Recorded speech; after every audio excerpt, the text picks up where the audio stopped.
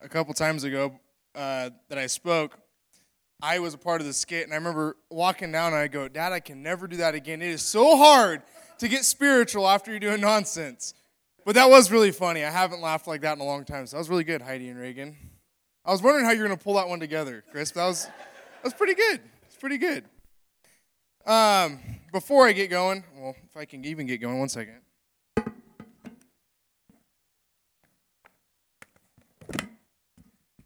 Before I get going, on the way over here tonight, I was driving over, and I saw this bumper sticker, and I hate bumper stickers. But because most of them are that like real cheesy, something that's real catchy, cheesy, and you're like, oh my goodness. The coexist ones I hate. But this one says, "Let love be your legacy."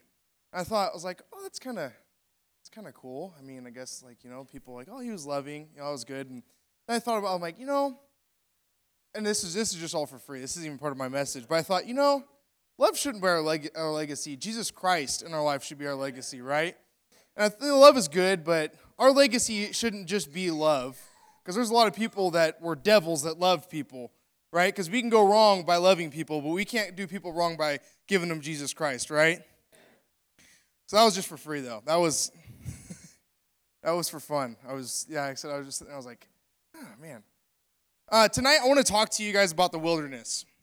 A couple months ago was reading in Matthew chapter 4, and when Jesus goes into the wilderness and is tried, I fast for 40 days and 40 nights and is tried, and this thought of the wilderness kind of came over me. This is something that the Lord's really been working with me on in my own life. I hope tonight that this will help some young people. This is primarily aimed more towards young people, but maybe some of you older people will get something out of it. Everybody at some point in their life goes through a wilderness experience of some sort. And everybody knows what the wilderness is. It's the definition says, well, I didn't put it on here. Oh, here we go. Yes. A unsettledness or undisturbed region. That's really what the definition of wilderness is. And so everybody in their life at some point, if you're too young, maybe you haven't been at that point yet, but you're going to go through an unsettled, undisturbed region of your life. Something that you've never been through before, something that's been untouched, right? And that could be any form of wilderness, but everybody's going to go through a wilderness in their life. God allows us to go to a place of unsettled, undisturbed regions so we can learn to rely on Him. Having a wilderness-type experience does not mean you have to literally go to the physical wilderness, but tonight I'm speaking on a spiritual wilderness. The wilderness experience in your spiritual life consists of the exact same things as a physical wilderness experience. Anybody ever been in the wilderness before? Yeah? Some of you hunters, right? We got a lot of hunters in here. Hunger, that's like the first one that comes to my mind. That my dad always teases me because he says, "You're always hungry."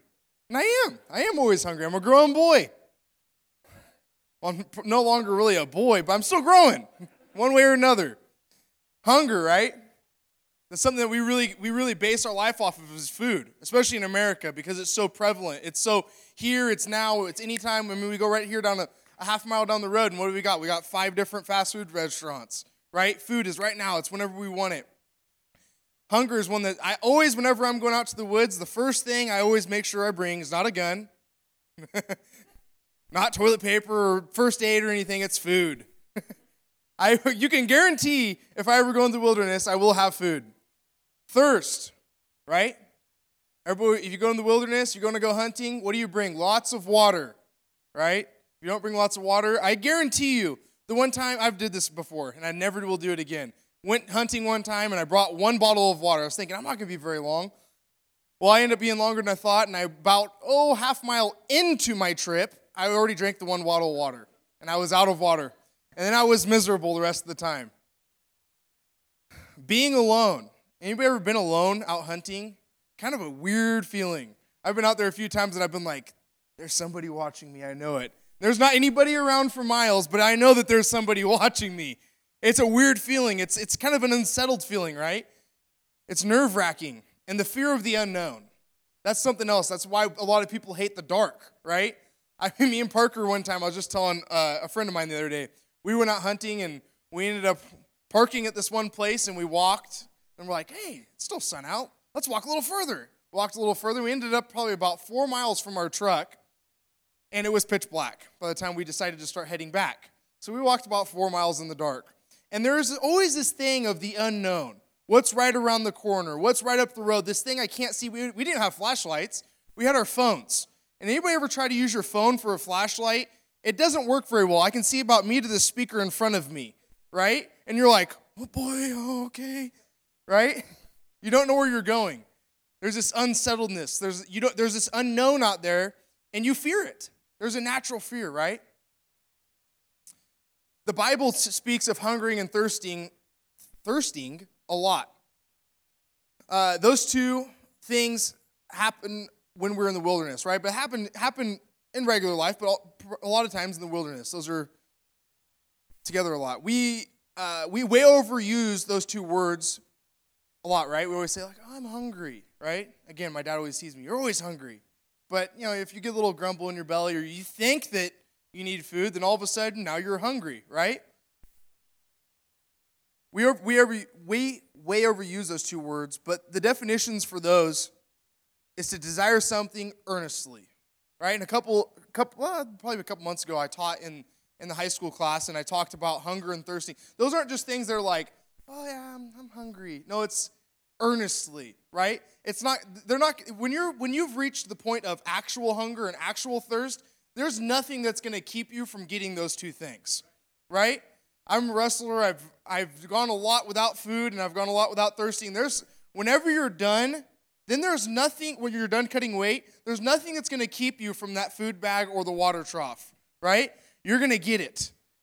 No, I don't care who's standing in your way, you're going to go get it. And whenever you reach a point where you're so hungry or thirsty after it, there is nothing that's going to stand between you and it. Our biggest problem as young people isn't the initial passion of desire, but it's holding out the desire, sticking with it until the end. To desire it earnestly. No one is preaching this desire message anymore. Like I said, I was speaking to some friends recently, and they're of different backgrounds and of different churches, and they've gone to churches all up and down the state and even across the nation between going to college and whatnot. And I've shared a few little simple things that we preach, that our pastors preach here a lot, and they were blown away. This thought of desire. They'd never heard it before. One of our favorite verses, Luke 9:23. And he said to all of them, if any man will come after me, let him deny himself, take up his cross daily and follow me. That's desire. We have to desire God every day. In Matthew chapter 5 and verse 6, it says, blessed are those who hunger and thirst after righteousness, for they will be filled. Right? Desire earnestly. It's not just this thing of like, oh, I want righteousness. Yeah, I kind of want righteousness. Kind of got a little grumble in my belly. Maybe I'll go down and get a cheesy roll-up from Taco Bell. No, this is hunger and thirst. Desire earnestly. So then I thought, whenever I read that scripture a couple months back, so if you don't hunger and thirst, then what? There is no blessing for someone who doesn't hunger and thirst. Not just one or the other, both. And I think it's unique that, I don't think it's by accident that in Matthew chapter 5 and verse 6 that it says hunger and thirst. I don't think it's by accident. I don't think it's by accident it just doesn't say hunger. For those of you that hunger, I think it's both, because it's both aspects of our life that you have to have what to live. You have to have food and water. You can't just have one or the other. You have to have both. So you have to both hunger and thirst after righteousness if you're going to make it. So many people just think God is out there blessing random people, and I'm not saying to not pray for non-Christian people, but God is not blessing those who do not hunger and thirst after righteousness. He's not doing it. Again, we pray for them. We pray for unsaved loved ones. The Shabundy kids are so good at that. Every week, they're going to pray for the unsaved loved ones, and it's good. Where's Weston at? I don't know. There he is. It's good. Pray for unsaved loved ones. But God's not blessing people that do not hunger and thirst. Not just those that aren't Christians. No, it's people that are hungering and thirsting after righteousness. It's not just the guy that sits in the pew on Sunday morning and Wednesday nights. It's the guy that sits there and is hungering and thirsting after righteousness. That's something I had to come to a point in my life a couple months ago where I had to figure out whether I desired hungering and thirsting after righteousness or if I was just going to show up to church. Because there is a lot of people that just show up to church that don't hunger and don't thirst after righteousness. The Lord trieth, in Psalms chapter 11 and verse 5, the Lord trieth the righteous, but the wicked and him that loveth violence, his soul hateth. So God will take you to a wilderness. I'm getting a little ahead of myself. But God will put you in a wilderness. God will allow you to go in a wilderness, a spot of unsettledness, untouched region in your life on purpose, because he's going to try the righteous. But then there, like I said, God's not blessing the people that don't hunger and thirst after righteousness. He hates those that don't. The spiritual wilderness causes your spiritual want or wish for the Lord to either become a hunger or an aversion to Christ. I'll say that one more time. The spiritual wilderness will cause your spiritual want or wish to either become hunger and thirst or an aversion to Christ. Because so many people have a spiritual want or wish for Christ. They want, I want Jesus in my life, but they don't hunger and thirst after him. They don't hunger and thirst after righteousness. There is not anything in their life that's going to keep them from Christ. They're not there at that point in their life. They want or wish. It's where our nation is as a whole, right? We want and wish so many things. I just read this thing today. Somebody put on, I try to keep off of social media as much as possible, but I saw it and it said that, we need to wipe out a student loan debt. We need to wipe it out. And they're wanting and wishing this, right? But if you want to get rid of your student loan debt, and this is for free too, go out and work. Or don't get it. Okay? Your spiritual want or wish isn't good enough to keep desiring God daily, to keep your Christian life going forward. Being alone is something a lot of people don't like the feeling of, right? We talked about that in the spiritual wilderness. And you're in the wilderness physically. You don't like that feeling. I don't like that feeling. Like I said, I've been out there alone a couple times, and you're kind of like, ooh, this is a little eerie. I don't like this feeling. What happens if there's a mountain lion stalking me? That's where my brain goes to. Uncle Austin's kind of grinning. I think he might have been there too. It's so cool, right? You're like, what if there's a bear and I don't see him? We were walking with some friends. There's strength in numbers, right? We always hear that. Walking with some friends up by Whiskey Town one time at school field trip, and we got ahead of everybody. We're walking around this corner, and we hear a bear. And we're like, oh, man, we didn't know what to do. We were kind of young, and so we froze. And around this corner came this bear, and it was about me to that little wood thing right there away. And I was like, oh, no, right? But there was numbers. When you're alone, it's even scarier, even if you do have a gun. You don't want to encounter one of those guys. I don't, at least. It's unsettled, right? You don't like it. It puts you in a position that you're not comfortable in. God puts you through times of loneliness to help you to learn to rely on him. When you're amongst others, there's security in what you're doing. Me and I were just talking about today. There is security within being together with other people, right? Even if you're wrong, you know who you go to look for? You look for people that are in the same wrongness so that there's comfort in what you're doing. I was telling Dad today, I said, man, I'm so thankful for what you and Pop have done. Because you've stood now for, 24 years or 23 years, all alone. Nobody backing, no denomination. People, even the people that we were a part of the denomination, they weren't even backing you guys. But God put you in a spot of loneliness to learn to rely on him, not to rely on the people around you. Like I said, whenever you're amongst others, there's security in what you're doing, even if it is wrong. If it's right, there's security in that too. But there is most definitely security. There's a peace when you're amongst other people. There's a comfort in numbers, strength in numbers. Don't get me wrong, we need plenty, and we should have plenty of strong believers around us. People to support us and to encourage us. But that's why we need those people around us, is because those are the people who are going to tell you whenever you're wrong, hey, you need to get back on the right track. That's why you have those people in your life. Not to necessarily to agree with everything you're doing, because if they're agreeing with everything you're doing, you need to find a different support group. God puts men and women into our life who hunger and thirst after righteousness. Again, he puts them into our lives, the people that hunger and thirst. Not just people who want or wish Christ. They hunger and thirst for Christ, for righteousness. That you have the choice to follow their example or not. Again, we have free will, right? We know that. It's preached here all the time.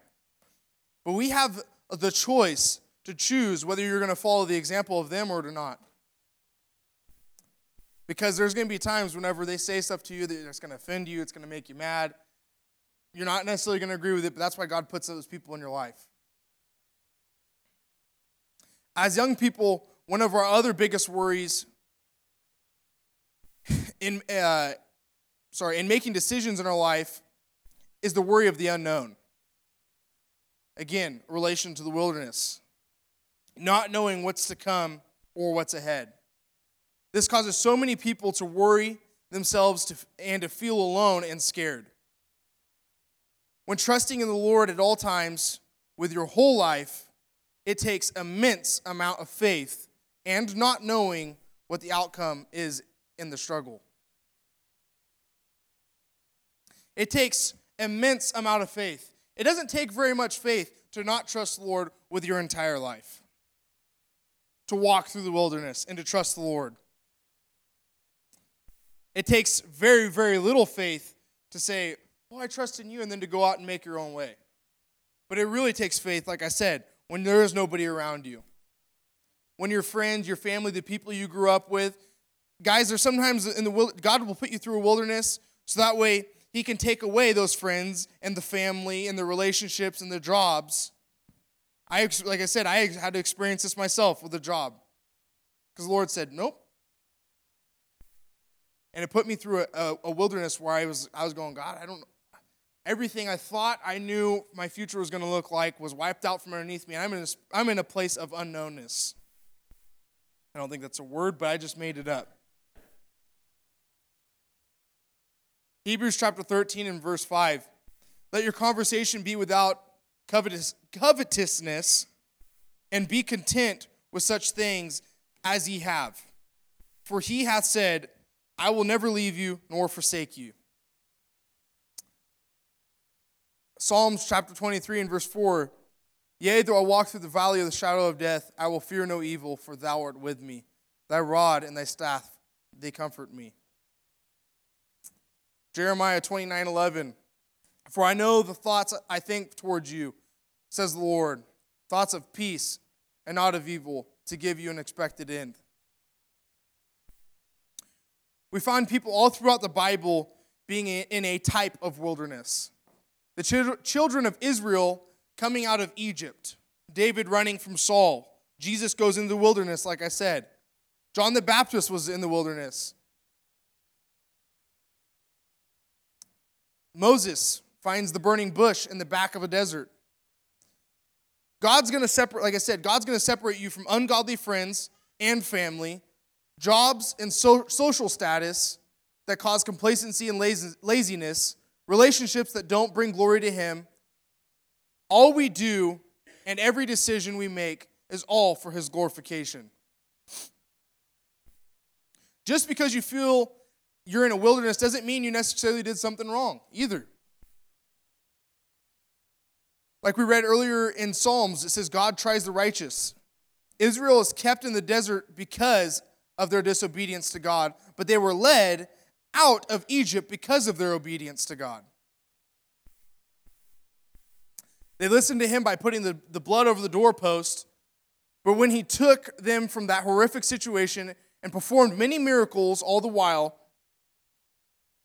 whenever they got out and they got to the promised land, and he says, go take the land, they disobeyed. And in turn, they spent 40 years wandering around a desert, and those who disobeyed never saw the promises of God. The decision you make when you feel like you're in a wilderness matters, and it's going to cause long-term side effects for your life. But when he takes you to the wilderness when he takes you from that wilderness into his promises, you are blessed beyond your own understanding. In Isaiah chapter 43, verse 18 and 19, remember ye not the former things, neither consider the things of old. Behold, I will do a new thing. Now it shall spring forth. Shall ye not know it? I will even make a way in the wilderness and rivers in the desert. Whenever you're in a place in your life and you don't know, like I said, it's undisturbed, it's a place you've never been before. God, we're in our relationship with the Lord, he's always taking us to those places, right? You're either going into a trial, you're coming out, or you're in one, right? You're always constantly going to be in some sort of a wilderness, some sort of undisturbed place, some sort of region you've never been to before in your life. And whenever we trust in the Lord, he will make a way in the wilderness, like Isaiah says, and rivers in the desert. And in spots in our life, the desert is dry, right? And spots of our life where we feel so dry, God puts a river in those areas. He'll take you running away as a fugitive to becoming the king of Israel and a part of his family lineage. From wandering as an orphan in the desert to the promised land of God. From a sheep herder in the back of a desert to the leader of for the freedom of millions of enslaved Jews. You have two choices in your spiritual life. And that's to either keep fighting until the promises of God come to fruition in your life, or to quit. I think it was Dustin that always said there's two ways to have peace in your life. It's either to surrender or to keep fighting. We have free will, and in the wilderness, we have free will, and the wilderness is to see what our will is, what our desire is, right? Do we hunger and thirst after righteousness? Or do we just have that want or wish? And when we prove our faithfulness to God, he's able to bestow his blessings upon us. In Genesis chapter 15 and verse 6,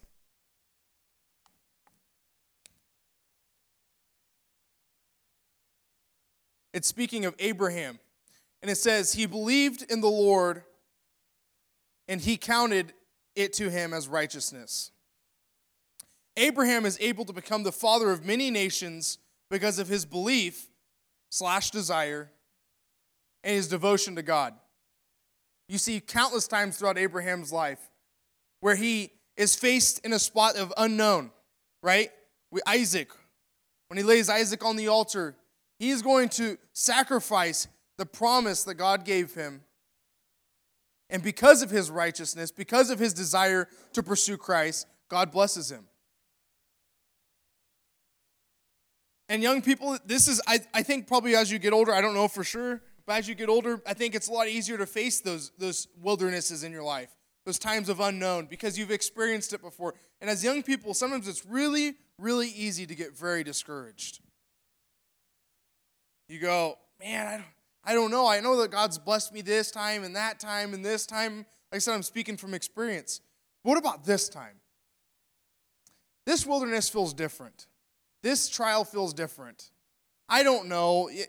All these things that come through your mind, and you believe in the Lord, and you know that you have the power, but there's always this thing inside of you that just kind of is questioning. Is he really watching out for me? But whenever you keep steadfast, earnestly desiring after Christ, hungering and thirsting after righteousness, then you will see the blessings of the Lord be given to you as you prove yourself to him.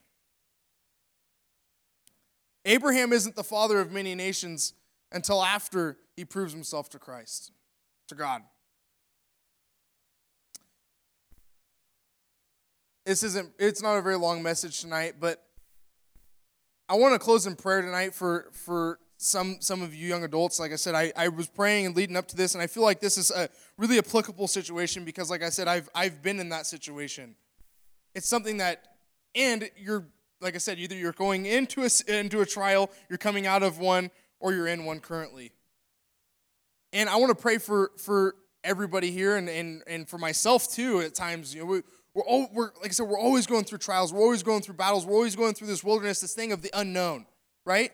It doesn't take, like I said, it doesn't take any faith to not trust the Lord. None. To trust Him with your whole life, with every decision you make. There's decisions that you will make, and I know the older people can attest to this. There's decisions that you make that you can't logically think through, but you know that it's the right decision because it's the decision to follow Christ. You read all throughout the Bible, the decision to follow Christ 99 times out of 100 is not logical. We can't reason it because we're not God. So tonight, with every eye closed and head bowed, and I'm not even going to look either because this is between you and the Lord. And you're saying, Lord, and at times you can beat yourself up about it.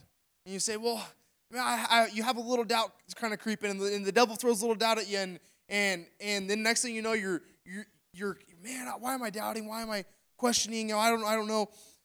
But this is between you and the Lord. If you feel like you've been in a spiritual wilderness, you feel like, I don't know, Rodney, I feel like I've been battling. I don't know where I'm at. I feel like I'm dry, and maybe my hunger isn't quite there, and you want to make a recommitment to the Lord tonight. And you say, you know what, Lord, I'm going to learn what hungering and thirsting after righteousness. Young people, if you want to learn what hungering and thirsting after righteousness is, look at the adults around you in our church, the godly men and women. You would say, Lord, I want to hunger and thirst after you like they do. I want you to, again, I'm not even looking, but just make a declaration and a promise to yourself and to God right now that you're going to say, from this point forward, I'm going to hunger and thirst after Him. Raise your hand up. Slip your hand up. Like I said, this isn't for other people to see.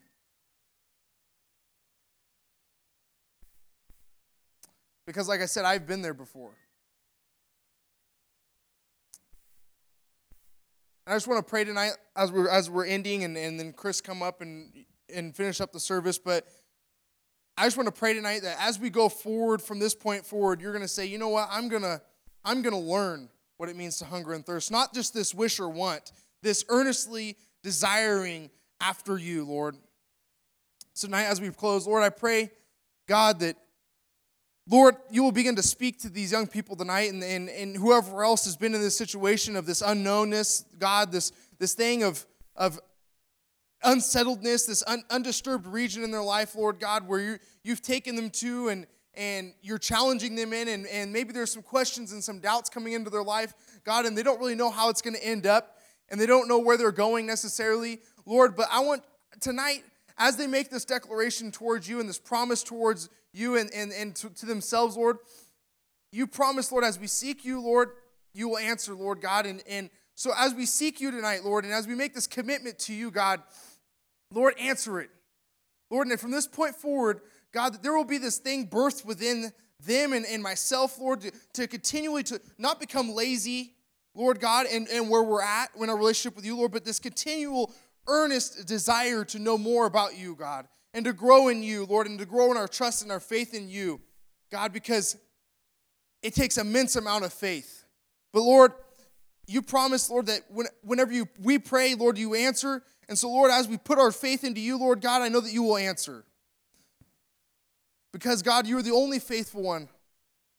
We will be let down by men and by women, but God, you will never let us down. So, Lord, as we leave here tonight and going forward, this isn't an altar call, or this is a decision that you're making, and you're saying, you know what? I'm going to learn what it means to earnestly desire. Lord, and I know that these things that, Lord, unless we desire after you, God, nobody could talk. I can't talk anybody into it. But Lord, birth something in their hearts tonight. You know me pray. Amen. Brother Chris.